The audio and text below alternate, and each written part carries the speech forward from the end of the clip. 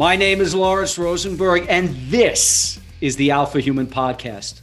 Back with us today is James Gagliano, a former airborne infantry officer with the Army Rangers who spent 25 years with the FBI as an undercover agent investigating organized crime. James was also a member of the FBI's hostage rescue team, the Bureau's elite counterterror unit, where he was deployed to Afghanistan 3 times in support of Operation Enduring Freedom. James was also the senior team leader for the FBI's New York Field Division SWAT team. Jim, I got to tell you, it's an honor to have you back on the show. Welcome. Well, Lawrence, I got to say, I don't do redos on podcasts. You're the one podcast that I'm coming back for a second stint. I really enjoyed our last conversation, and I know you want to get into some really interesting stuff tonight. So I appreciate you having me back. I'll tell you what, I'm super excited to have you back, Jimmy, because I got to tell you, we covered on a lot in our last podcast about your history in the FBI with organized crime. And we also touched on SWAT a little bit, but more from, the ethos of SWAT and more from the historical perspective. But what I really wanted to delve into with you last time, and we just ran out of time, we were talking for a while, was leadership. And the fact that you headed up the FBI's New York SWAT team, I really wanted to delve into that. So that's why, we've got you back on the show to really sink our teeth into your perspective on leadership.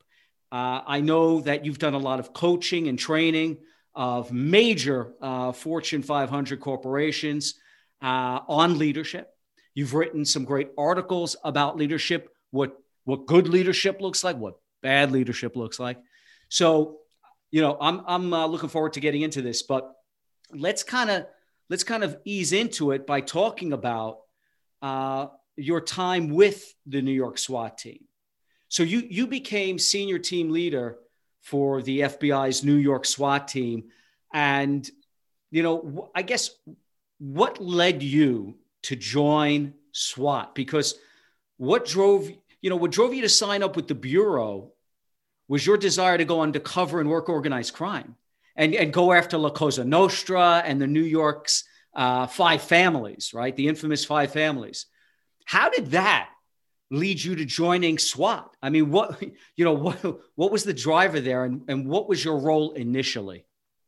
Well, Lawrence, I think that's a great question, and I think the easy answer, the 2-word answer would be natural progression. I'd spent time in the U.S. military. I loved being part of a team. I mean, whether it was being on a team in high school or being on a team at the United States Military Academy or being on a team in the United States Army, I loved being on a team. And obviously I was drawn to tactical resolution. And really, if it's from the military perspective or from the law enforcement perspective, yes, of course, there are distinctions. I mean, soldiers have a different mission per se than, say, law enforcement officers do domestically. I get that. But tactical resolution is somewhat similar in that you are going to find people that are going to come together as a cohesive unit. You're going to give them a mission that they have to accomplish. One of the prerequisites for these people, these men and women that do that type of job, is they have to be able to accept a little more risk than the average person.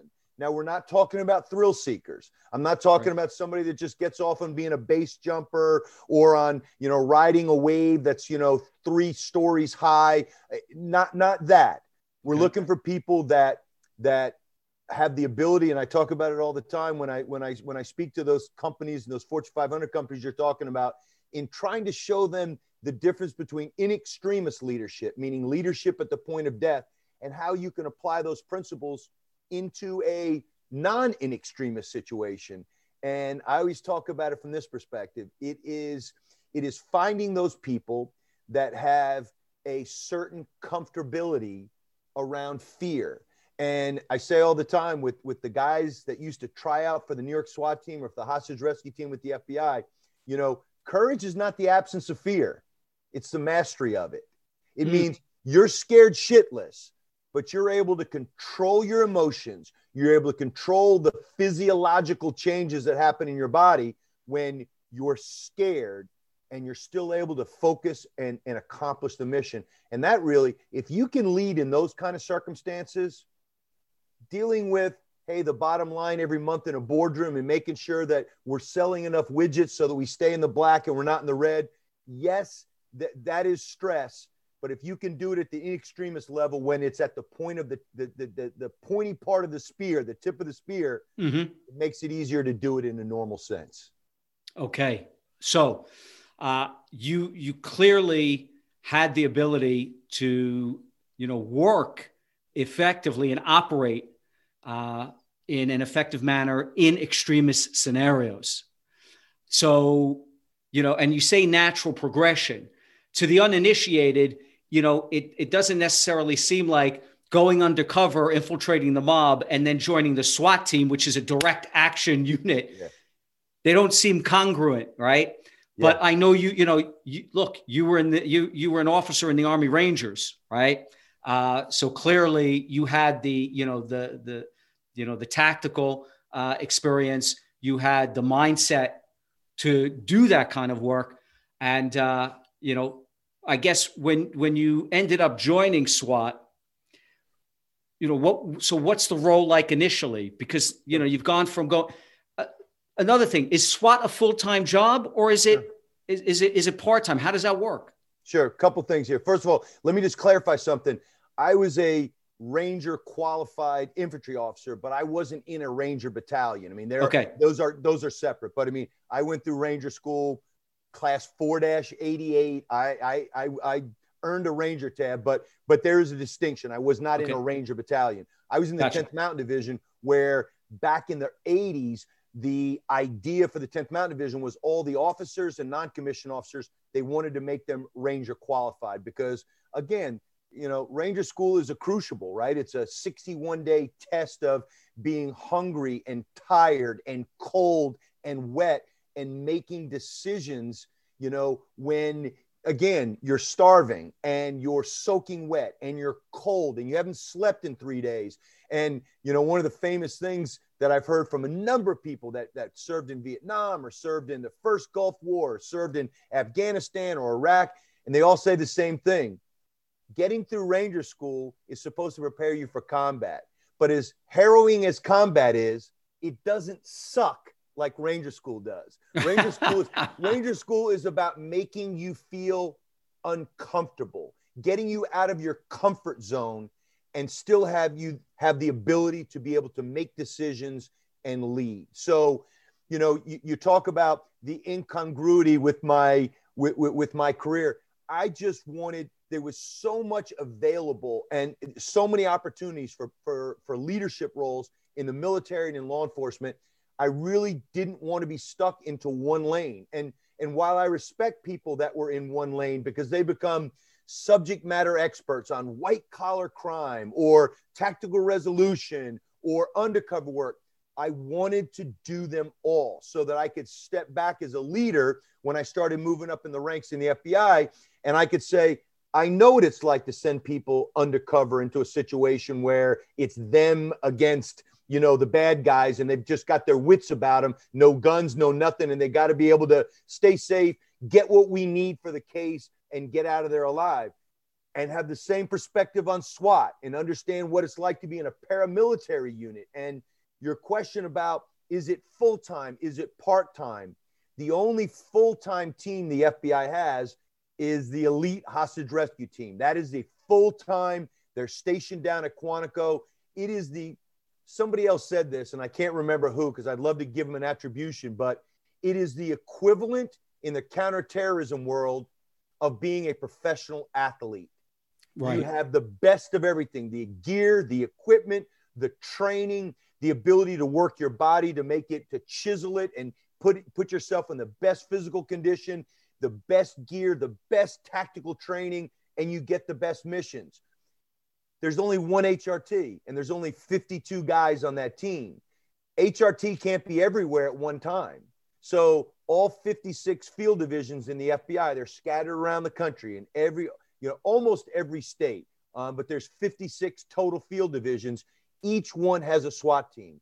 It could be as small as a 6-man team or as large as the New York team that I had that was a 45-man team. So that is a part-time job. And I don't mean that's an unfair statement to say, because those guys eat, breathe, and sleep it. And those women too, because there are women on FBI SWAT teams.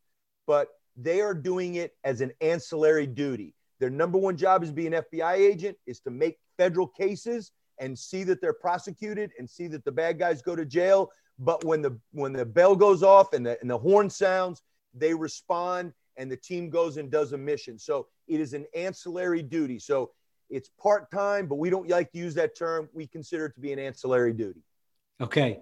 Thank you for clarifying. And, pardon my phraseology. I'm trying to think about understanding. I always thought that SWAT was, if you were in SWAT, that's it. But then, thinking about it now, obviously you guys got to train, but for the most part, unless there's an emergency taking place where SWAT is called in, then you're not doing it. It happens in rare instances. And I'll give you a quick example. The FBI has 12,000 FBI agents scattered around the world. Okay.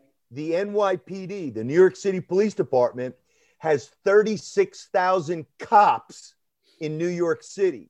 So they have the ability to have a separate unit, which is called the Emergency Services Unit, ESU. Mm-hmm. And, the New York State Police have one. A lot of big departments. LAPD has one. But those guys are full-time in a department that large where they have that specific mission. In the FBI, you can't. You got to be an agent first. Right. And then your ancillary duty is to be a SWAT team member, unless you're a member of HRT. And then that's a full-time gig. Which you were. Yes. Okay. So were you with the hostage rescue team, with the counterterror team first, and then you were with SWAT first? So again, and I think the theme tonight, Lawrence, is going to be natural progression. So the natural progression was, I came out of the Army. I was a first lieutenant promotable in a high-speed infantry battalion in the 10th Mountain Division up at Fort Drum. Mm-hmm. I Ranger qualified, wanted to do things, and I got into the FBI.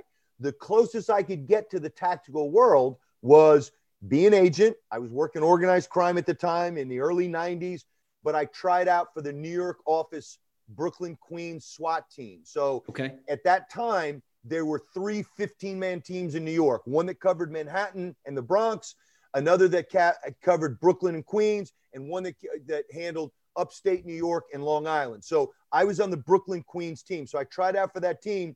I was on that team again as an ancillary duty for 7 years before I tried out for the hostage rescue team and got selected for HRT. Went to HRT for 4 years. Came back to the field, back to the New York office in 2001, just in time for 9/11. And a year or two later, I think about 2 years later, I was appointed the SWAT team leader for the New York office. So I was a junior SWAT guy. Then I made the hostage rescue team, came back to New York, and then took over the New York SWAT team. Got you.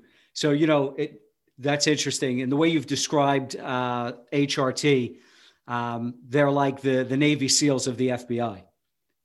No doubt. So the way it's spoken about in the business, it's tiered. Tier 1 assets are the Army's Delta Force, which, they don't even call themselves Delta Force because it's just Operational Detachment Delta or whatever. Right. There's Delta Force. There's SEAL Team 6. There's the Army Ranger Battalions. There's Marine Force Recon. There is, Task Force 160, which are all the aviation units that were put together after Desert One failed in 1979, 1980, trying to rescue the Iranian hostages. So HRT came online in 1983 in anticipation of the 84 LA Olympics and the fact that at the time, President Reagan was speaking to the FBI director, who at the time was Judge William Webster, and says, hey, what's our plan if something like Munich in 1972 at the Olympics if that happens, and in that instance, Palestinian terrorists took a bunch of Israeli athletes hostage and killed a bunch of them, what is our plan? And they're like, well, sir, we really can't use military assets. It has to be law enforcement due to posse comitatus. And that was the impetus to standing up HRT. So what happened was they had a tryout across the FBI. A lot of the SWAT teams sent guys in. They picked an initial 52 guys, and then they sent them down to North Carolina to train with Delta and to train with the SEALs and to train with British SAS, German GSG-9, all the top tier 1 counter-terror assets around the world. And in 1984, right before the Olympics, they got their sign off from the community that, yes, this asset, this unit, the hostage rescue team, is signed off and is ready to become part of our community. And so we've been in the tier 1 asset community since 1984. You know, it's really interesting how you were in the military. You didn't get to see at that time action. I think you left before the Gulf War started. I'm a cold warrior. Right. And yet you end up getting deployed to Afghanistan. Yeah. When you're with the FBI.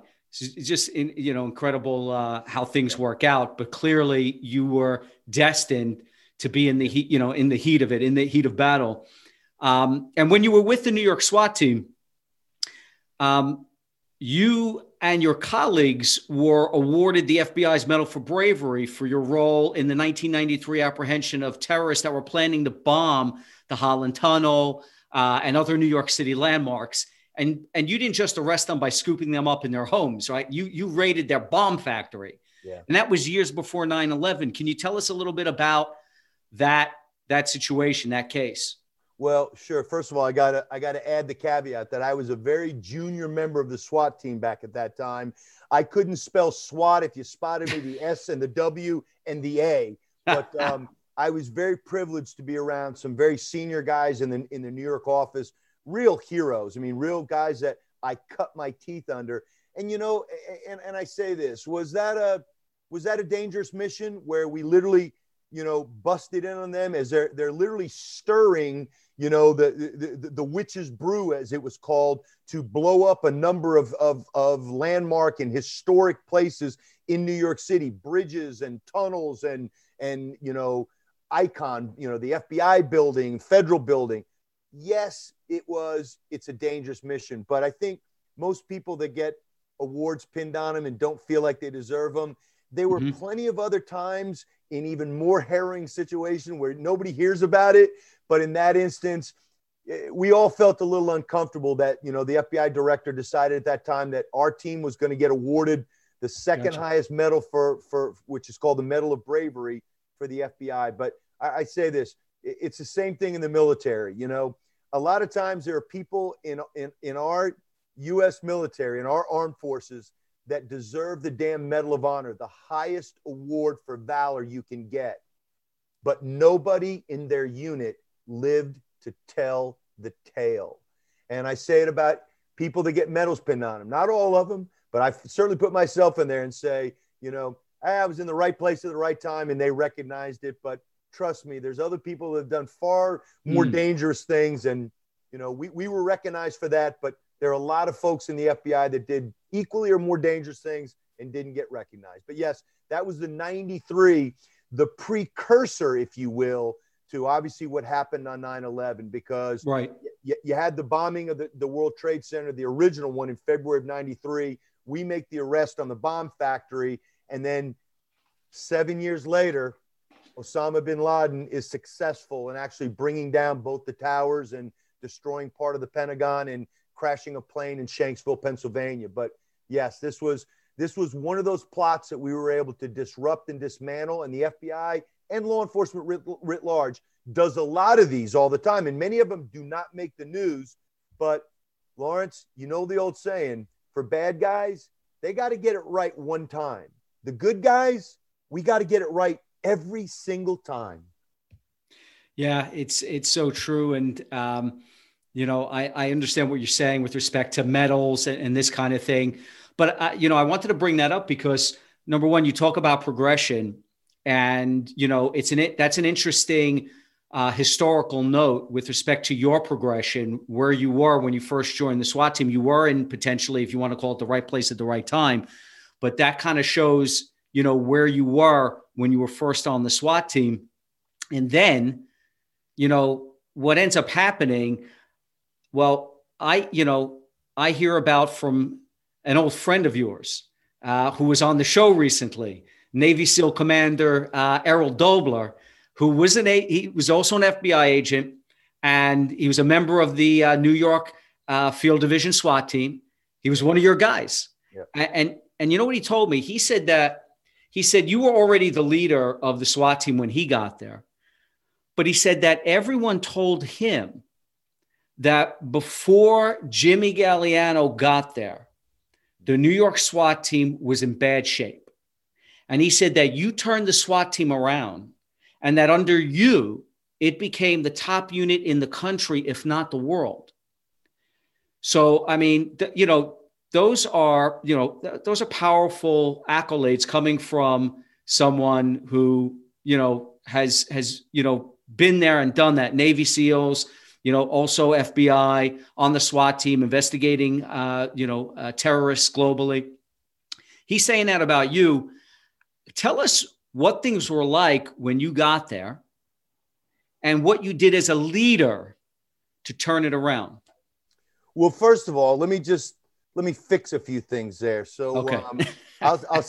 I'll say this. First of all, Errol Dobler is one of the single most humble and talented guys I've ever had the privilege of working with. Now, I'll never forgive him for the fact that he went to the United States Naval Academy. I thought that was a poor career choice and that he made a huge mistake.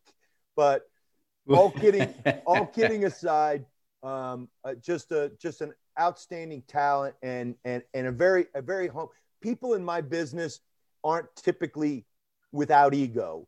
It's hard to be in that kind of business, in this kind of business, without having confidence and self-assuredness. And I don't mean arrogance, but it's ego. It is, that I can do this. I can make this happen. Errol was one of those guys that came in and again, into the FBI after having a stellar career as a lieutenant in the Navy SEALs, Annapolis grad, real humble guy. And yes, he does kind of sketch out the way that things were. And it's funny, Lawrence, I'm an elected trustee in the tiny village of Cornwall and Hudson. And it's a small village of 3,000 people in upstate New York. And I'm very proud of that because on this village board that I'm on, there are people that think like I do politically and that don't think like I do politically, but there are no political parties. You run on, Village One and Cornwall First. You run on these crazy party names, but there's no Democrats and Republicans. We are a divided country right now. And I've always thought that one of the main roles and the main responsibilities for a leader is to take factions and to take the things that naturally divide us, whatever they are, whether it's race, creed, ethnicity, gender, whatever it is, political party, or in the case of New York SWAT, the blue section and the gold section that had historically, and I'd come from one side of the house, but then I left and went to HRT and came back. And that time away, well, first of all, it gave me the bona fides because I'd been on HRT. Right. Second, and it allowed me to grow up and mature too, because I was a young kid when I was in New York the first time. But it also allowed me to come back and have the gravitas to say the bullshit ends here. So if you can't work with you, and if this squad can't work with this squad, and this team can't work with this team, you're off the team. I don't care how much you know me, how far we go back. The unit is more important than any of us. And I did a house cleaning. Now, the house cleaning involved maybe 5 or 10 people out of a team of 45. Mm-hmm. But by removing those people that said, oh, Gagliano's an asshole, or we don't want to work with him, I then had a group of people that said, I'll buy in. I've grown up in the ranks underneath this or this, but guess what? I'm going to buy into this. Errol came on shortly after I'd already done the whole reconfiguration and kind of, changed the team construct around. I no longer wanted people to identify with, I'm a Democrat or I'm a Republican or I'm blue SWAT or I'm gold SWAT. You're New York SWAT. And here's how it's going to work. There's going to be 3 teams, and each of those teams is going to be headed by a team leader. And those team leaders are going to pick, and they're going to have to pick guys, one from blue and one from gold. So every team is heterogeneous. There's no homogeneity to the thing. So you're going to do this or you're going to leave. And so that was drastic. That was non-traditional, but I was in a good position. I was still young, but I had come from HRT and I still had New York roots. People gave me a chance. And that's the important thing. And I think that was something that was a seminal moment for me, because I took over the team November 15th of 2002. I remember the day like it was yesterday when they posted me to it. I had a meeting up at Camp Smith in Peekskill, which was our firearms range for SWAT over in Westchester County. I had all the team members come up that day. I read them the riot act and said, this is how it's going to be in this regard. Now, having said that, once you get past that, I am a leader that believes in surrounding himself with smart people, because I'm not smart. I graduated the bottom of my West Point class. That is the truth. I will surround myself with smart people, and I'll take your counsel. I'll listen to you. I will consider all sides, and then I will make the decision and own the decision. And that's how I led. And the last thing I think that was an important thing for me, and I learned many years before, I was a plebe at the United States Military Academy. And I don't think I was during Beast Barracks, which is the summer where they just totally destroy you, break you down, and then build you up in their image.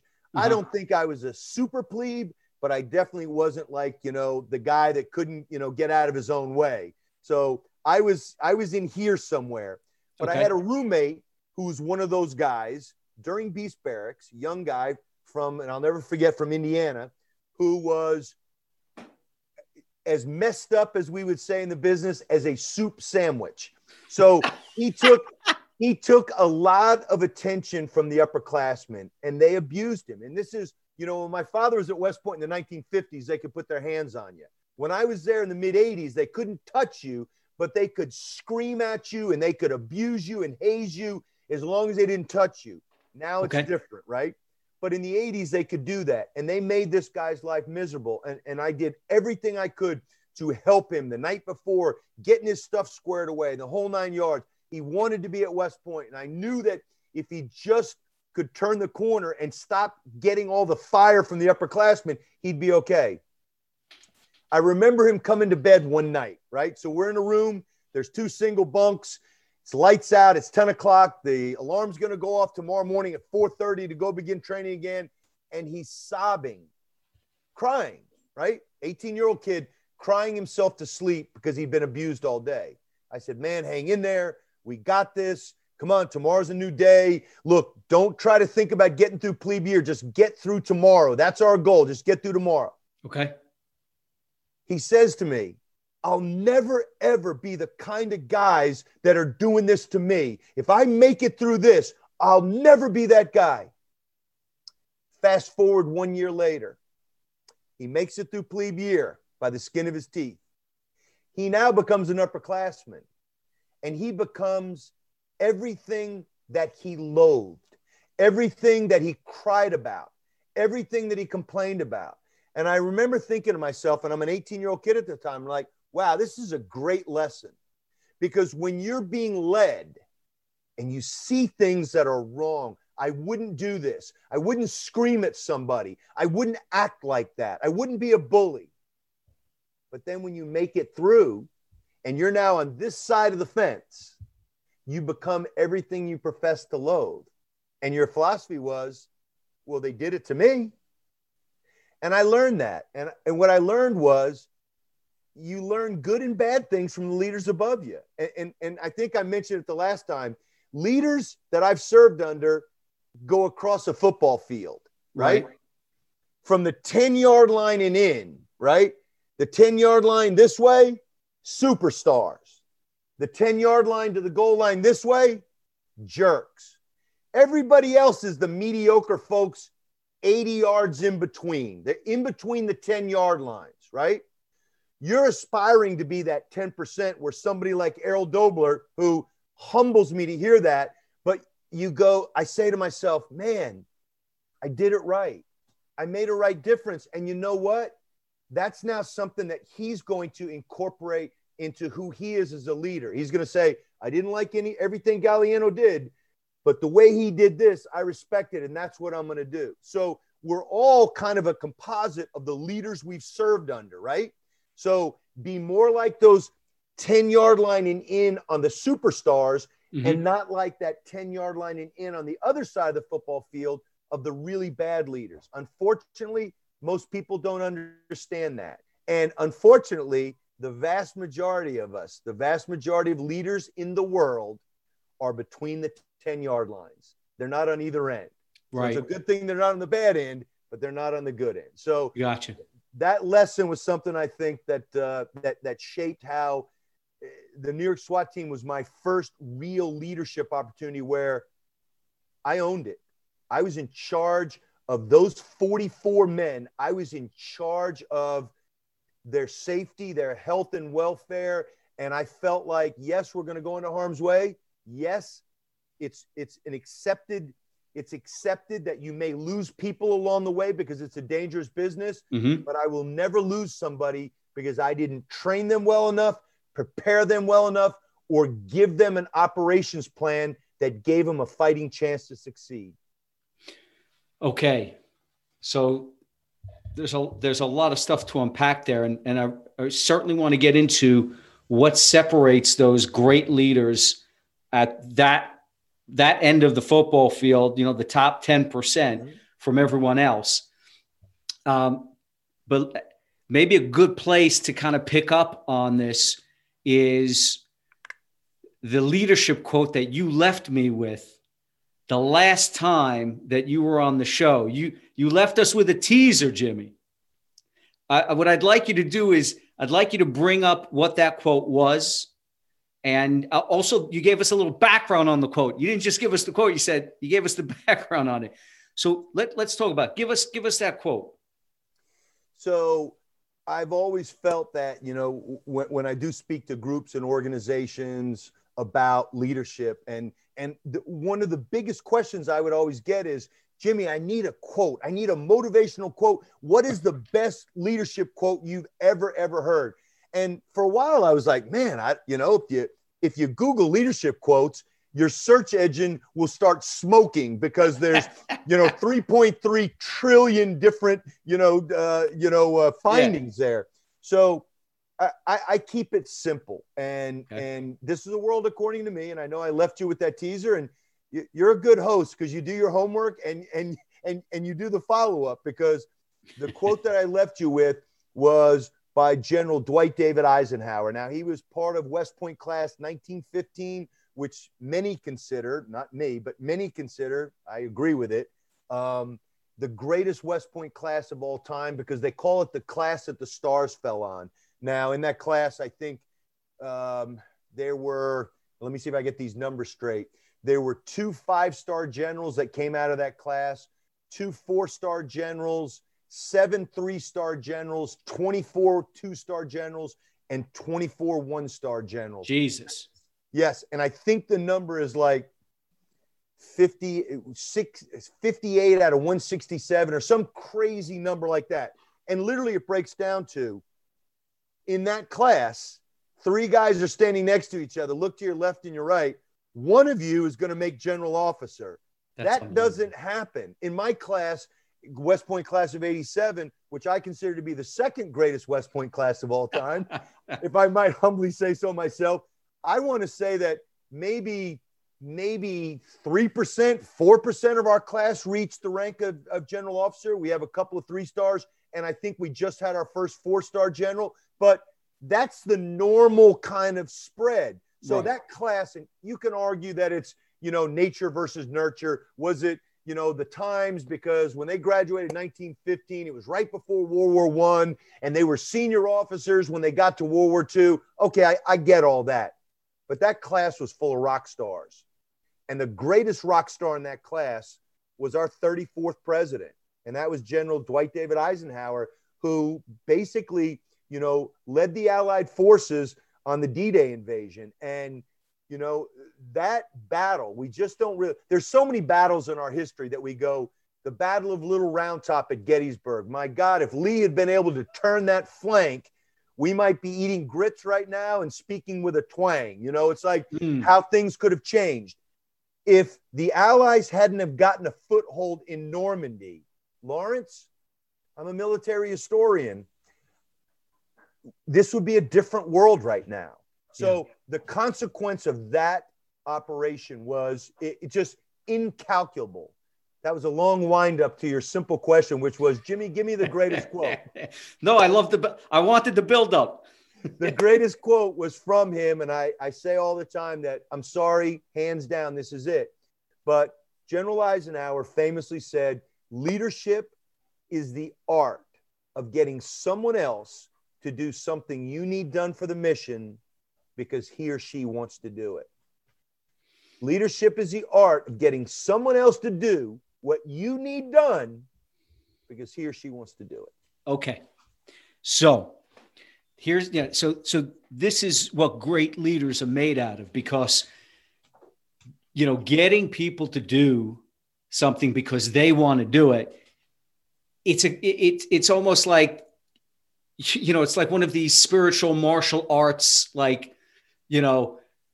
see without seeing, right? It's like you want to get, because if you can get people to do, you know, what you want them to do, something that they want to do, right? Because they want to do it, you know, it's almost like you're not leading at all, right? But yet you are. And to find that that zeitgeist, that ability within yourself to be able to do that without forcing it, without, you know, doing it naturally, it takes years to develop that kind of skill, that kind of gravitas, that kind of emotional awareness, that kind of, just that kind of understanding of the ebb and flow of the personalities on your team. So I want to put this in context, okay? Because it ain't like, for you, that we got to get the team to work a little bit harder to sell some more widgets. For someone in your position, you've got to get people to go into harm's way, okay? And yeah, we get that the people signing up for the job know that. But I'm going to quote you from something you've written. So you say in an article that I read, every time law enforcement goes in to try to neutralize a terrorist suspect, there is a risk that they themselves may be deliberately targeted. But at the end of the day, when you join the police or a law enforcement agency, you sign on to accept a higher personal level of acceptable risk. And for those joining tactical or hostage rescue units, that acceptable risk increases exponentially. Yeah. So even if you assess, Jimmy, and select effectively to find people that are psychologically geared to consistently throw themselves in harm's way, like you were talking about before, the kind of people you're looking for, it's not the kind of people that it's not that they're not afraid, it's that they've mastered their fear. Yeah. Okay. So selecting for that, great. But as a leader, it must be crucial to keep that attitude that they have primed and the motivation of the team high enough that everyone continues to be motivated for game day. Because just because I know that, look, I know I'm going to put myself in harm's way and I'm up for the fight, okay, great. Doesn't mean I want to do it every single time. So how do you do that? Well, first of all, you get extra points for using the word zeitgeist. You get extra points. I don't even think that was the right word, but I was searching for something. No. And then to follow up with what you just said there, and to go back just a little bit, and then I'll come back to that. it is the difference in leadership between demanding respect and commanding respect. So I have a pit bull, right? So he's the one that makes the curtains behind me flutter back and forth because he walks through here like he doesn't believe that I'm in the middle of something right now. But he's 6.5 years old and he's an old man now, and he kind of rules the roost here. Gotcha. But it is the same way when you deal with a pit bull puppy. And this is my third one, and we get them when they're rescued and they're young.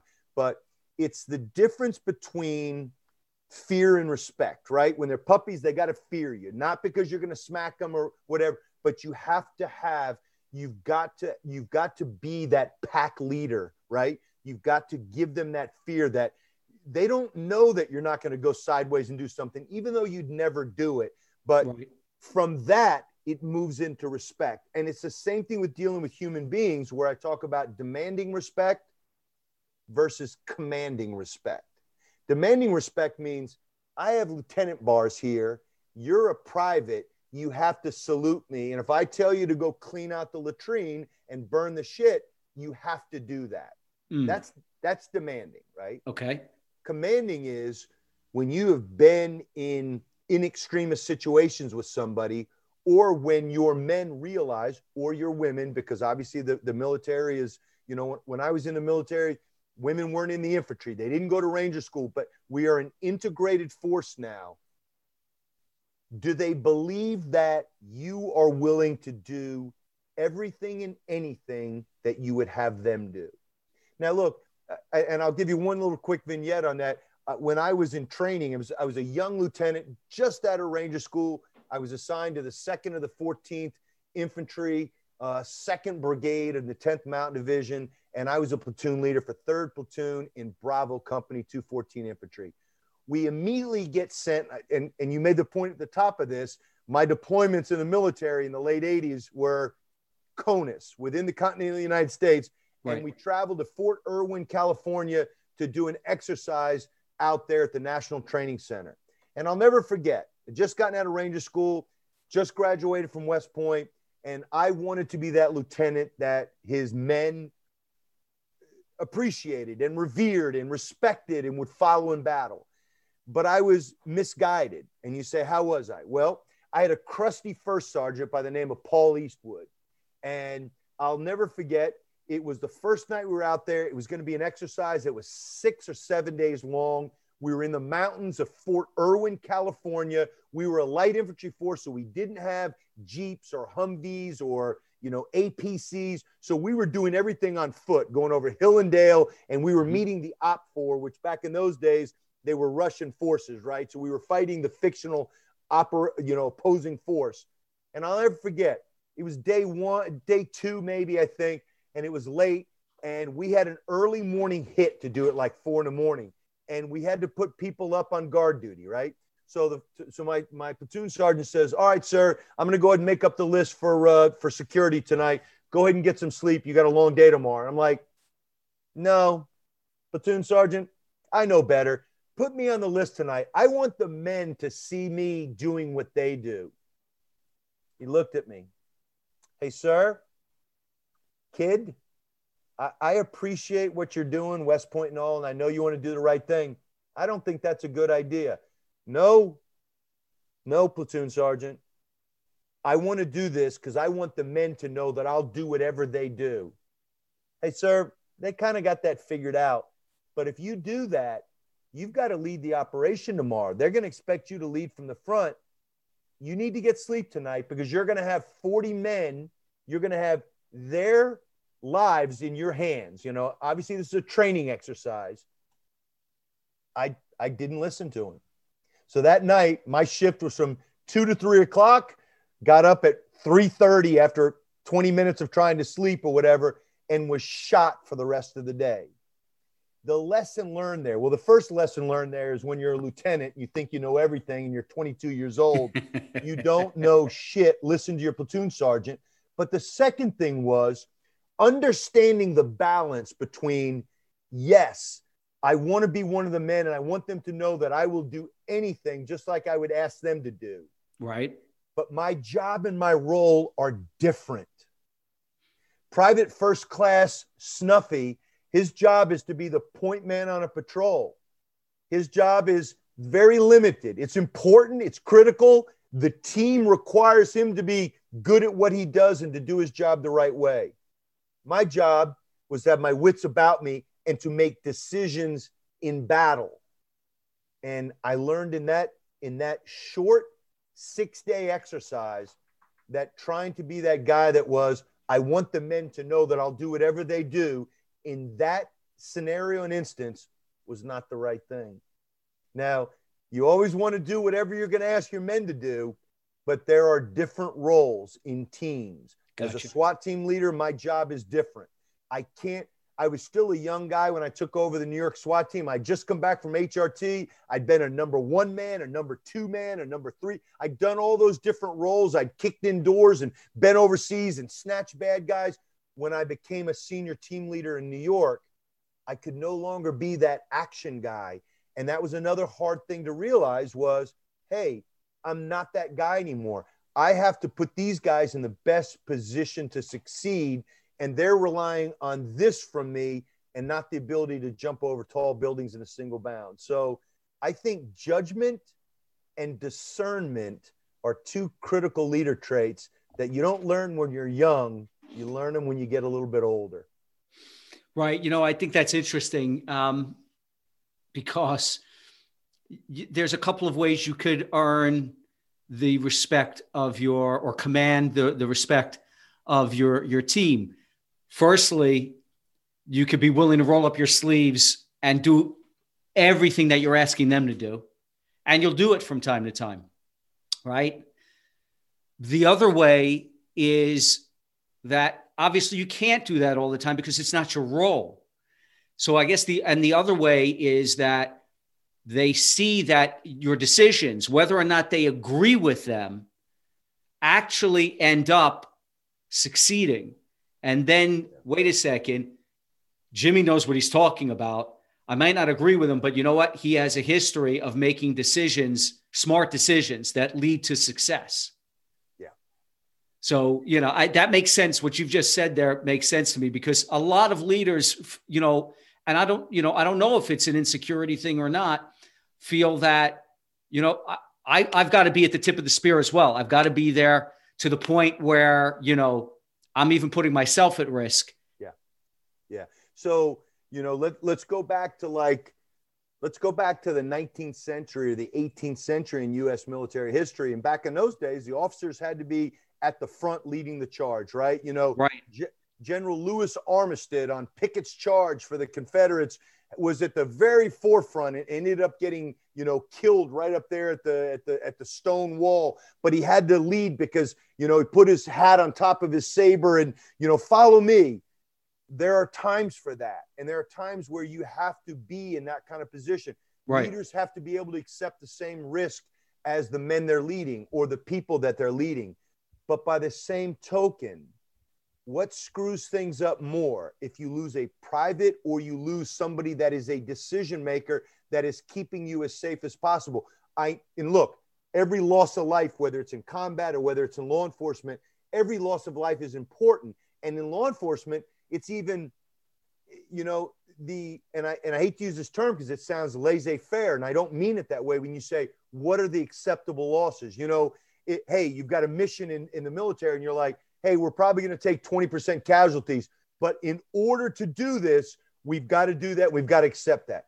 Law enforcement is a little different because you're like, wait a minute, 20% casualties, these are civilians, but you still know that you're going into harm's way. Yes, leaders need to be leading from the front and not just saying that in an abstraction, in kind of a figurative sense, but at the same time too, why in combat do the snipers always look for the people with the shiny epaulets? You want to take out the command and control, the people that are making the decisions. And so, Lawrence, it's a fine line. And I think, again, it's my mother used to always say, and she stole it from somebody, youth is wasted on the young because, when you're young, you just don't have that wisdom and you don't have that ability to say. One of the hardest things I had as a SWAT team leader in New York was my higher command would say, Jimmy, if you think you can do it, if you can take it safely, do it. And I'm looking there and I'm doing the cost benefit analysis and I'm doing the X's and O's. And I'm like, shoot, I know we can get in and get a foothold and we might be able to get here, but I may take some fire here. And that means one of my guys is in harm's way. And you're doing that. And one of the hardest things is you're leading alpha males and alpha females. You're leading people that want to be that tip of the spear. And when you rein them back, even though inside I'm the guy going, if I'm number one, I want to go and I don't want to listen to any leader telling me not to. But as a leader, you have to look at that and you have to be responsible and you have to make decisions in their best interest when those young hotshots, Lawrence, aren't capable of making those decisions because they just want to do the right thing. They just want to get to the bad guy. They just want to rescue the hostage. They just want to take that hill in Kandahar. You got to be the one to say, nope, we're not going to do it this way, or we're not going to do it today, or we're going to come up with a better plan.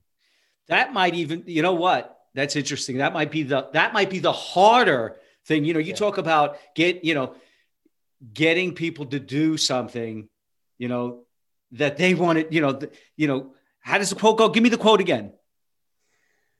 Leadership is the art of getting someone else to do something you need done for the mission because they want to do it. What might be harder is when you have a bunch of pit bulls that want to go in. Yeah.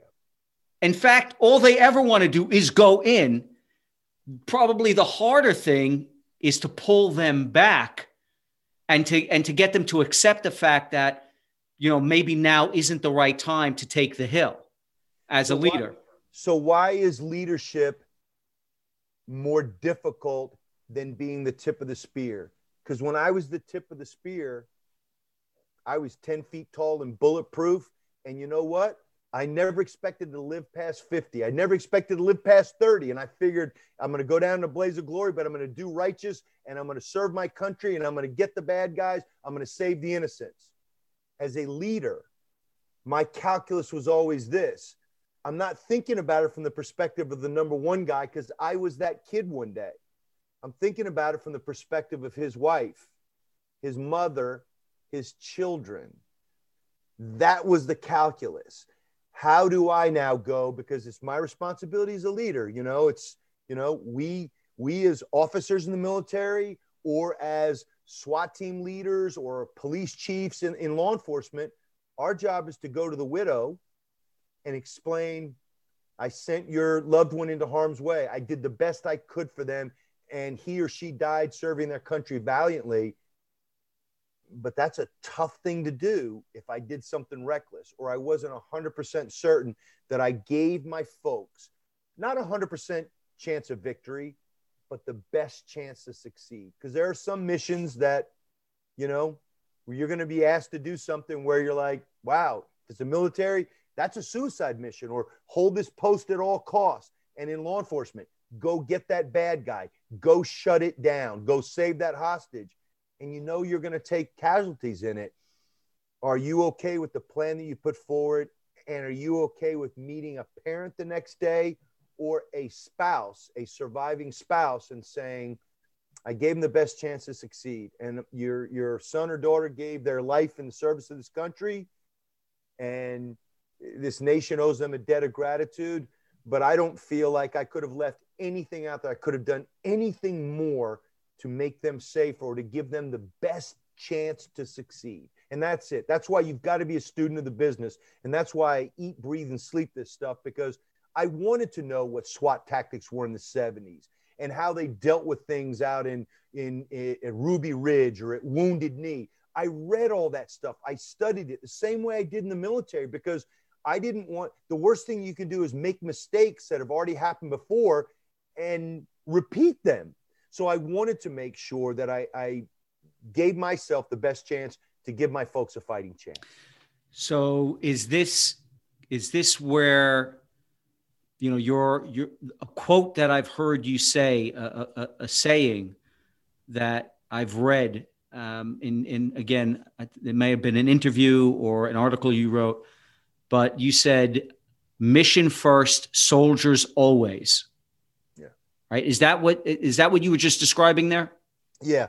So first of all, I like to take credit for a lot of things, but I can't take credit for that quote. I know that quote's been around for a long time. I don't know who to attribute it to, but essentially that is a conundrum. And to explain to your viewers the type of conundrum, I was a brand new FBI agent, straight out of the military, sent to Queens. I'd grown up in Atlanta, Georgia, so I was lost, and I get sent to Queens, New York, and I was on the Gambino squad working the John Gotti case, and my boss calls me in one day, and he says, "Kid, I need you to go out and follow this mobster today. We know he gets up around the crack of noon, and we know he goes and he does this, and he picks up money here, and he drops this off here, and he goes here.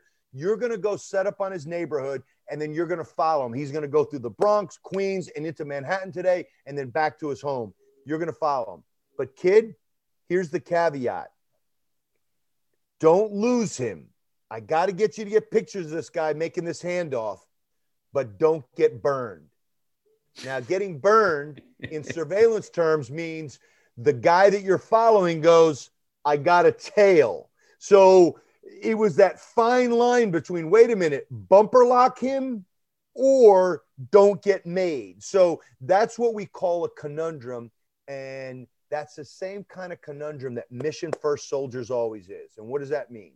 Well, the mission, accomplishing the mission may include casualties. It's a part of the business. So whether it's the business of the military or it's the business of law enforcement, we go into harm's way. We know that our job as in the military, our job is to go take that hill or capture that high value target or defeat that battalion. That's your job. And in law enforcement, your job is going to be that sheepdog, that thin blue line, to be that thin blue line between the rabble and the bad people and innocent people. So what does that mean? Well, it means that you're going to accomplish the mission, but you're going to take care of your people. But what if taking care of your people means putting them in harm's way? Well, that's part of the business. So it is a conundrum. Accomplish the mission, always take care of your people. But taking care of your people doesn't mean being a patsy, right? Doesn't mean that you're going to let them walk all over you, because soldiers and cops, they sense weakness in leaders like you wouldn't believe. They're like piranhas. So if you're weak, right, they will chew you up and spit you out. So you cannot do that. So you've got to look out after them. You've got to take care of them. But when the mission is what the mission is, you've got to, again, I go back to the same thing I just said in the last segment. You've got to give them the best chance to succeed, but accomplish the mission. There's no coming back. Go take that hill, literally or metaphorically, right? But always take care of your people. And you can do both. Taking care of your people does not mean that if you're in a dangerous business, you can protect them from any harm. It's not realistic, Lawrence, because it doesn't happen that way. It's not a Hollywood movie. This is reality. But you can do that as long as you give them the best chance to succeed. That means being technically, tactically proficient. And that means knowing each and every one of your soldiers or your cops. And what does that mean? That means knowing their strengths and weaknesses. Every one of us, me included, you included, we got good traits and we've got weaknesses, right? So as a leader, your job is to identify what the strong suits are for each of your people and put them in the best position to succeed. Conversely, your job is to recognize the weaknesses in every member of your team and not put them in a position to fail. Does that make sense? It makes sense. Once again, we got ourselves, threading the needle, right? Yeah. So much of this is threading the needle, whether it's being a great leader, or whether it's, again, in extremist scenarios, like you describe, when lives are on the line, it's so different.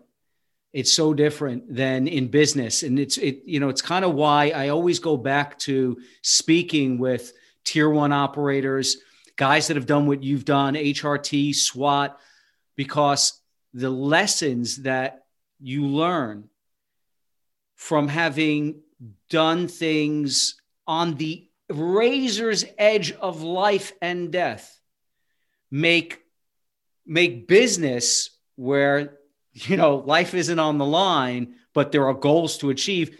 I mean, it's like a hot knife going through butter when you take the skills you have and you can train someone in business. Hey, here's how we need to look at leadership. Because if you can succeed in life and death and thread that needle, man, all day long, that's why. And, I was interviewing a guy who just wrote this amazing book, The Talent War, Mike Sorelli, another Navy SEAL. And, he talks about, the book's about how special operations have mastered the art of winning the talent war, because the best of the best, somehow the cream of the crop ends up in those tier 1 units. But how do you get those tier 1 people into those units, and how do you assess them? How do you select them? But once you're a tier 1 unit like HRT, everyone wants in. Everyone wants in, right? No, and you got a good chance of getting, putting your life on the line. Yet people are beating down the door to come in. So, I think there's a lot to be learned from what it is you've done, what a lot of special operators, tier 1 operators have done that can translate to business, like your 3 C's. Let's get into the 3 C's of leadership. All right. This is a Jimmy Gagliano special. So I've read your article, The 3 C's of Leadership. Can you talk to our audience about what the 3 C's are and kind of describe why each one is so important? You do your homework, don't you? I'm like, holy cow. You're like, Jimmy, we're just going to get together. We have a chat on leadership. I'm like, holy cow, this guy has done his homework. Yes. I wrote an article for CEO magazine, and kind of to your point, Lawrence, people say all the time, like, well, Jimmy, what's the connection between, what the Navy SEALs do, or what FBI HRT does, or what, special operators do? How do you translate that into, the boardroom? Because look, right, we're bean counters, we're not charging up a hill. And I said, first of all, and I don't blow smoke up anybody's ass, I call it as I see it, but business is the economic driver in this country, in this economy. It is an economic driver. What you do, right? You say, well, my job is to create profits. Sure. But if you create profits, you feed yourself and your family, and you feed the people who work for you, themselves and their families. And right, if you do really well, you expand and you feed more people's families, and then you expand and you feed more people's families. So don't sell short what you do. I get it. You're not drawing your sword and, going forward and lopping off heads, and that's okay. Not everybody does that. But the bottom line is, don't sell yourself short on what you do and what you add to the mix. And so, you talk about the C's, and I was always caught up in C's, because I looked at it and I said, man, there's like so many of these words, character and charisma, competence, and really the number 1 C that, the reason why I wrote that article was about communication. Right. Because we're in a tough stage right here. And you're in the podcast business, so you do this more than I do. Before COVID, I would have told you, nope, I ain't doing this. Where are you? I'll come sit in studio with you. We'll sit across from each other, because I use my hands. I like to read you. I want you to read me. Right. Let's get an audience. Let's do it. Let's really do this, because I am a people person, and doing this through a flat 2-dimensional medium. You're seeing me in a little, thumbnail. I'm seeing you in a little thumbnail. It's not our usual means to communicate. And so communication was something that I really, really, really started to look at shortly after I got in the Army, because I found out that, you know, there's ways you can tell somebody to go to hell and they'll hate you. And there's ways you can tell somebody to go to hell and they'll say, all right, sir, I'll pack a lunch and I'll be back. What are we going to do tomorrow? But you said the same thing. You said the same thing. And so communication became a thing where I was like, wow, the way that I frame something, whether it's a conversation with my wife, and you know how wives can be, where they read into everything and, well, what did you mean by the? I don't know. It's a determinant. The, T-H-E. What do you mean? What did I mean? But I recognize that words matter. Yes. And that the way that you communicate matters. And I learned that 55% of what you and I are doing right now, even though you don't realize it, is nothing to do with what we're talking about, is nothing to do about how we raise our voices or lower our voices and inflection. It's body language. You're nodding your head, and I said, he heard me, and he concurred, right? So I raise my hand, I do this. You're like, wow, he's really passionate about that. That's 55% of human communication. 38% is tone, inflection, how you leave a word off or a sentence. And 7% are the stupid words that I use to make myself seem much smarter than I really am. Think about that. 55, 38, 7. 55 is physical. 38 is tonal. Right. 7% are the actual words. And so when I started thinking about that, and I'm like, wow, that's really neat, because, you know, in law enforcement, I mean, you know, polygraph examinations were huge to us.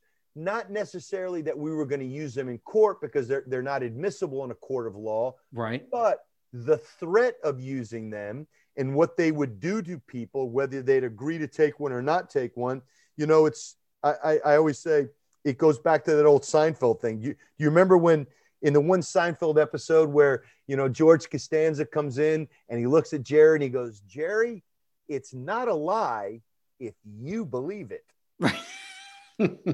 And that was so indicia of the guys that I would deal with, whether they were mobsters or gangbangers or white collar criminals. It was trying to sort out the sociopath and the psychopath from normal people, because the vast majority of us have a conscience, right? We understand right from wrong. And that's why if I put you on the box right now and I asked you questions that you didn't want to answer truthfully, you'd start sweating profusely. Your fingers would get clammy. Your heart would start pounding. All these physiological changes would happen because you're a normal human being and you have a conscience. But some people don't. But that some people is a small, infinitesimal percentage of people. And so what I try to deal with is people like me and you, where I go, I recognize the value and I recognize how important communication is, because like the example I used about go to hell, I can tell that to you in two different ways. And like I said, one way, you hate me, you never want to talk to me, you think I'm the biggest a-hole in the world.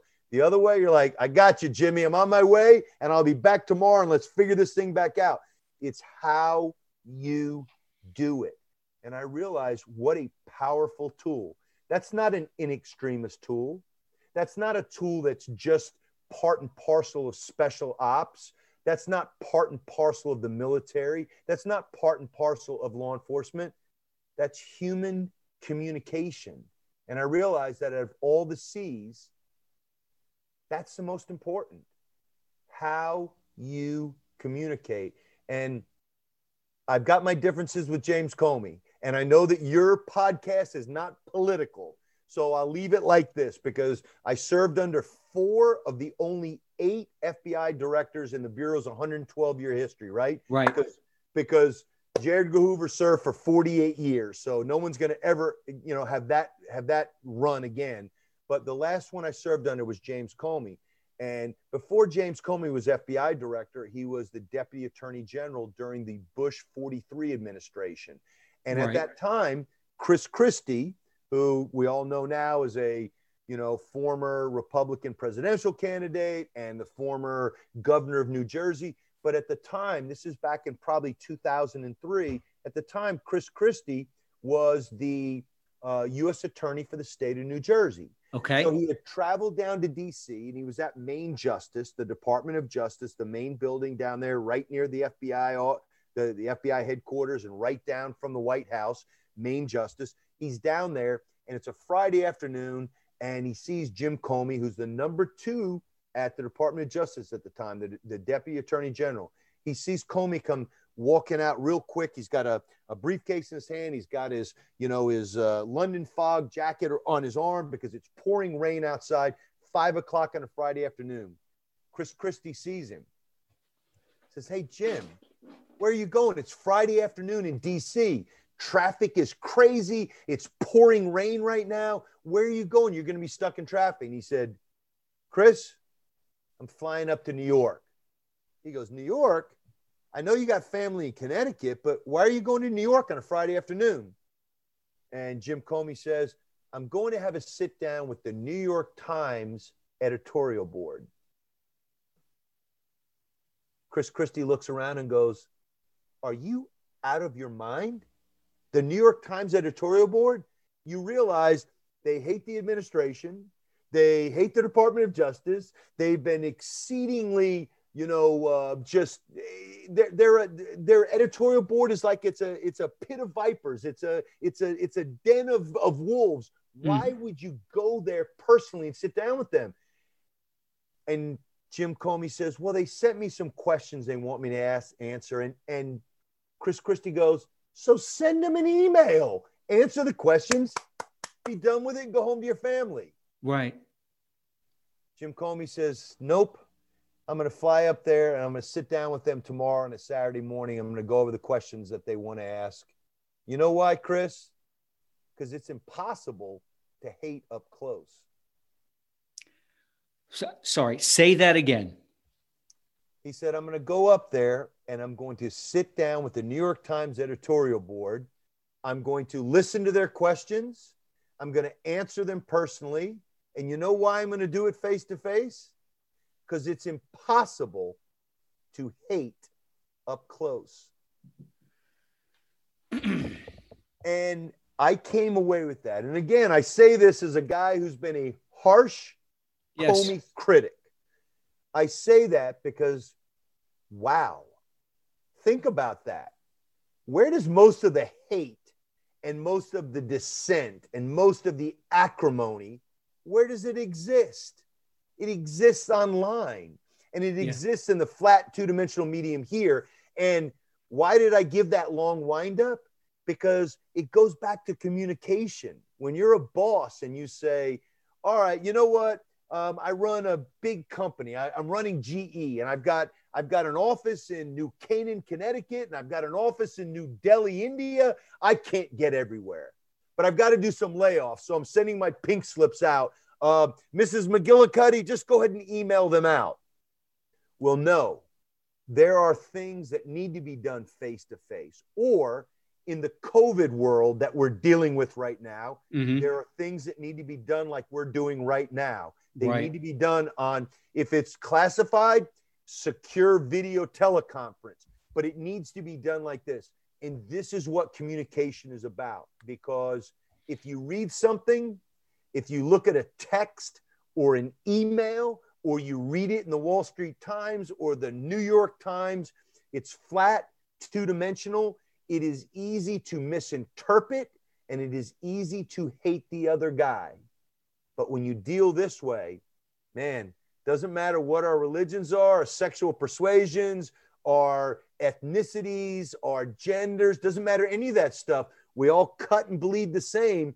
We got to deal with each other as humans. So that's why of the 3 C's, communication is the most important. And I know I spent all the time talking about that because character and competence are equally important. If you don't, if you're not, if your word isn't bond, if what you say isn't what you're about, I remember one of my first sergeants in the Army telling me, "Hey, sir, you can bullshit me. You'll never be able to bullshit that 17-year-old private." And he was right, because, people with fancy degrees like us, we can bullshit each other. But when you're dealing with a 17-year-old kid, they cut right through it. Sir, tell me what I need to know. Don't bullshit me. They cut right through it. And that was a huge lesson for me. So those are the 3 C's. The other 2 are equally important. Right. Communication is the most important. What you said there, a lot of powerful stuff. Especially your anecdote about Jim Comey, who, again, I've read what you've written. I've read your harsh criticisms. So for you to say that is something. But when you went into talking about how, that relates to so much of the hatred is fomented these days from being behind the computer screen, typing away on social media where no one has to see each other, and you're trolling and you're just, spewing out all the hate. You said when leadership failures occur, root cause analysis can often lead directly back to a lack of communication or a misunderstanding of the commander's intent. And so when when you're behind the keyboard and you're sending out your pink slips, or you're the leader who's just firing off email after email, giving directions to people that way, what's the intent? Because emails, a lot of times, they don't convey what the actual meaning of the tone that you would use, or the body language. It's like you said, you could say the same thing 2 different ways. Go to hell, right? Can have 2 different meanings the way it's said. So, this thing about intent and how things, what you said was when leadership failures occur, the root cause a lot of the times is that there was a misunderstanding. Commander's intent was not understood. 100% right. And let me just follow up on one thing in regards to the James Comey thing. And you're right. And I know you're being polite because you're going, you've been kind of harshly critical. And so it was different to hear you say that, because, Lawrence, we're all complex human beings. None of us are perfect. I have my differences with former Director Comey about some of the things he's done, but I've always maintained I don't think he's the devil incarnate. I think he's a decent human being who made some mistakes, and there but for the grace of God go I. And, James Comey did have to deal with the 500-year flood with everything that happened in 2016. So I've been harshly critical, but I also look at things and say, we're all redeemable, good human beings at heart.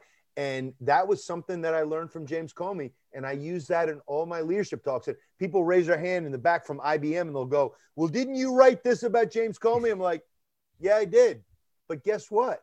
He also is the guy in that vignette that I also just told you about. And I respect that. So good people can do bad things, or good people can make poor decisions. Trust me, I've made a few in my life. So that's the first thing. Then the second thing is going back to what you just said in regards to the communication piece, and just feeling that it is such an invaluable tool. And it's not just in the in extremis situations, but it is in everyday life. We are in a place right now. I mean, we started this off where you mentioned, hey, the climate right now. Look, the country is riven. It is riven in half, right? Right. So it's 50-50. And one side, thinks the other's evil. The other side thinks the other's evil. And you got all that going on. The vast majority of us, if we got in a room together and talked to each other and whatever, we get past all that, because that's the communication piece in this whole thing.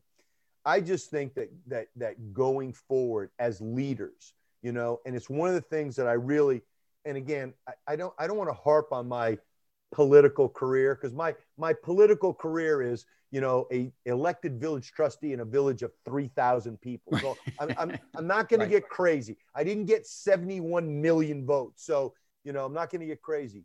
But one of the big things, and I'm going to look up here because it's, as one of the things when we had a recent board meeting, and I talked about things that are important to me: leadership, vision, and collaboration.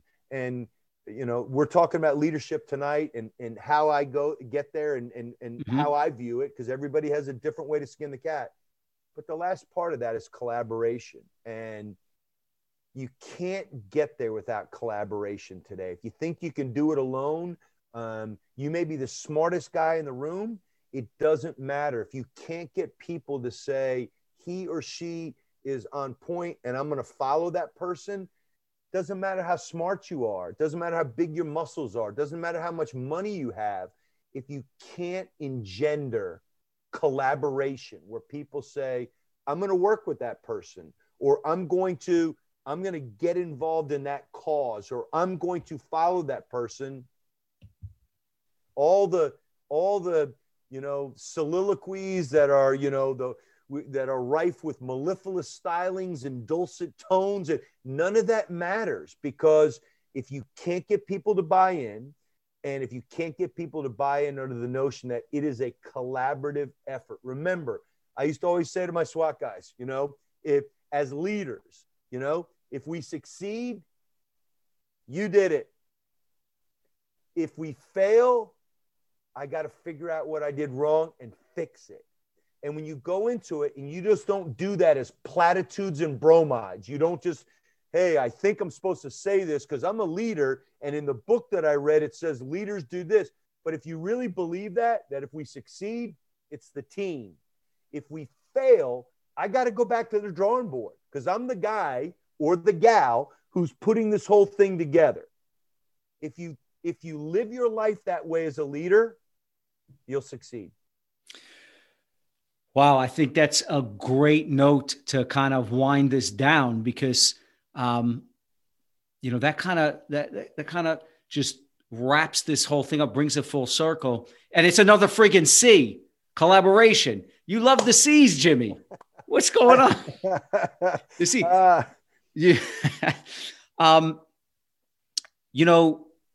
one last question before I let you go. And thanks so much for, spending the time with us. You've got, I know, because you've told me, thousands of books. Oh, look at that. This is, he wanted to make a starring role, Lawrence, so he just popped in. Well, I love pit bulls. I had an old family red-nosed pit bull. Yes. Yeah. That I raised from a pup. I've had a English Staffordshire Terrier, which is like the British version. Yep. And now I'm in the market to rescue, a pit. So I hope you do. And there's plenty of places online. And I'm going to make a shameless shill right here real quick before your last question, which is going to be to adopt, don't shop, to your listeners and viewers, that if you do get an opportunity, go rescue a dog. Yes. No matter what breed you want, if you're patient, that's the key thing. You have to be patient. But there's a rescue organization that can find you the dog you want. And the pit bulls are the most misunderstood breed. I'd never own another breed. They're the absolute best. And I hope you get another one, because I've never owned a dog that was more loving and more loyal. They truly, truly are. So absolutely, completely misunderstood.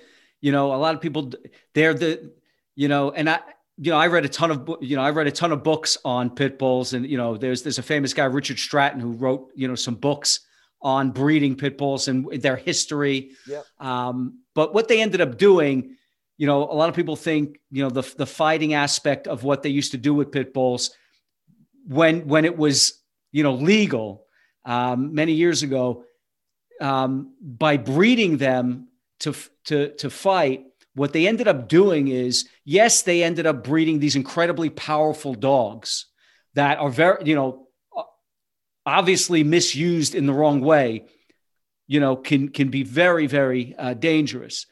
But at the same time, by breeding them to fight, they would have to, the owners would have to get in the pit with these dogs and break them apart, because they didn't fight to the death. Yeah. They didn't fight to the death. right? And so they would actually have rounds, and they would have to separate the dogs. If they ended up breeding a dog that bit them when they were trying to separate the dog would take their arm off. So they never bred what they called man biters.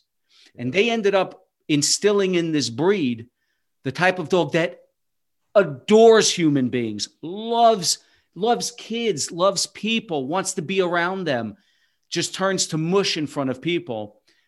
Obviously, with other dogs, potentially they're not so great.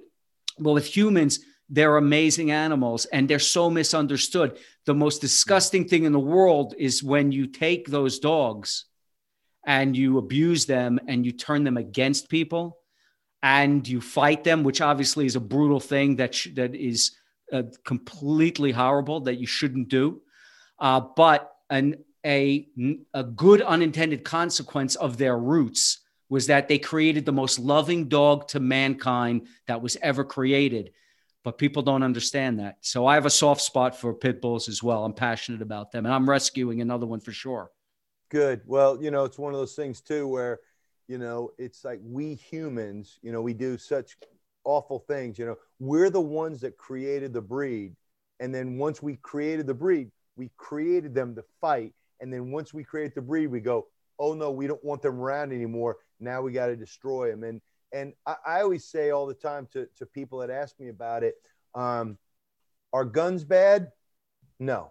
In the right hands of a responsible owner, guns are a tool. And I believe in the Second Amendment, and I believe that in the right hands, they are a part of our life and our culture. Are pit bulls bad? No. In the wrong hands, somebody that shouldn't own them, absolutely. In the right hands, I've got a 10-year-old. I trust the dog around her. He's a pushover. My children grew up with my pit bull, bouncing on the dog's head, poking his eyes, torturing him, and the dog just takes it. All right, I know you got to go. So what is your last question? I took you down a rabbit hole. You took me down a pit bull rabbit hole. I took you down a pit bull hole, but what's your last question? Jesus Christ. Okay. My last question is this. I know you have a massive library of books. Yes. Thousands, which you keep threatening to give away. Yes. But you haven't given them away yet. So not one. What I want to know is this. Recommend some good what would be your recommendation when it comes to leadership books? Now, here's the difference. You're a leader. You're a leader, right? And so a lot of people who aren't leaders recommend leadership books, but I'd love to hear from someone who has a library and who definitely studies. So now your viewers are going to think that you teed me up here, and that I definitely did not. You did not, but the timing is very fortuitous. So I just recently got asked to write a chapter in really what I believe is one of the seminal leadership books about what we have talked about tonight, for a friend of mine who is the editor. It's a guy by the name of Dr. Patrick Sweeney, West Point class of 82. Okay. I was 87, so we didn't cross paths, but he's retired from the military, retired as a full colonel. And I'm going to show you the first edition of this book, which was published in 2011. It has been reprinted a gazillion times. You can find it on Amazon. I don't get a nickel from it, so I'm not shilling that way. Okay. You can find it on Amazon, and it is done amazing. They're doing another edition. I am going to write a chapter in it, and the name of the book is Leadership in Dangerous Situations. Wow. And it is a handbook for the armed forces, emergency services, and first responders. And Lawrence, for your listeners, this is the Bible. And again, I'm not in this book. I'll be in the second edition, so okay. I don't get a nickel from this. I'm just saying I ordered this book. I'd seen it before, and when I was asked to write a chapter in the next book that's probably going to be out next summer, when I was asked to write a chapter, I said absolutely, and I went back and pulled this up. But when you say what would be a great book to read, if you're a junior officer, a young cop, a young firefighter, a young emergency service worker, and you want to know about in extremis leadership and about how to lead from every perspective, from the strategic, from the tactical, this is the book. Amazing. I so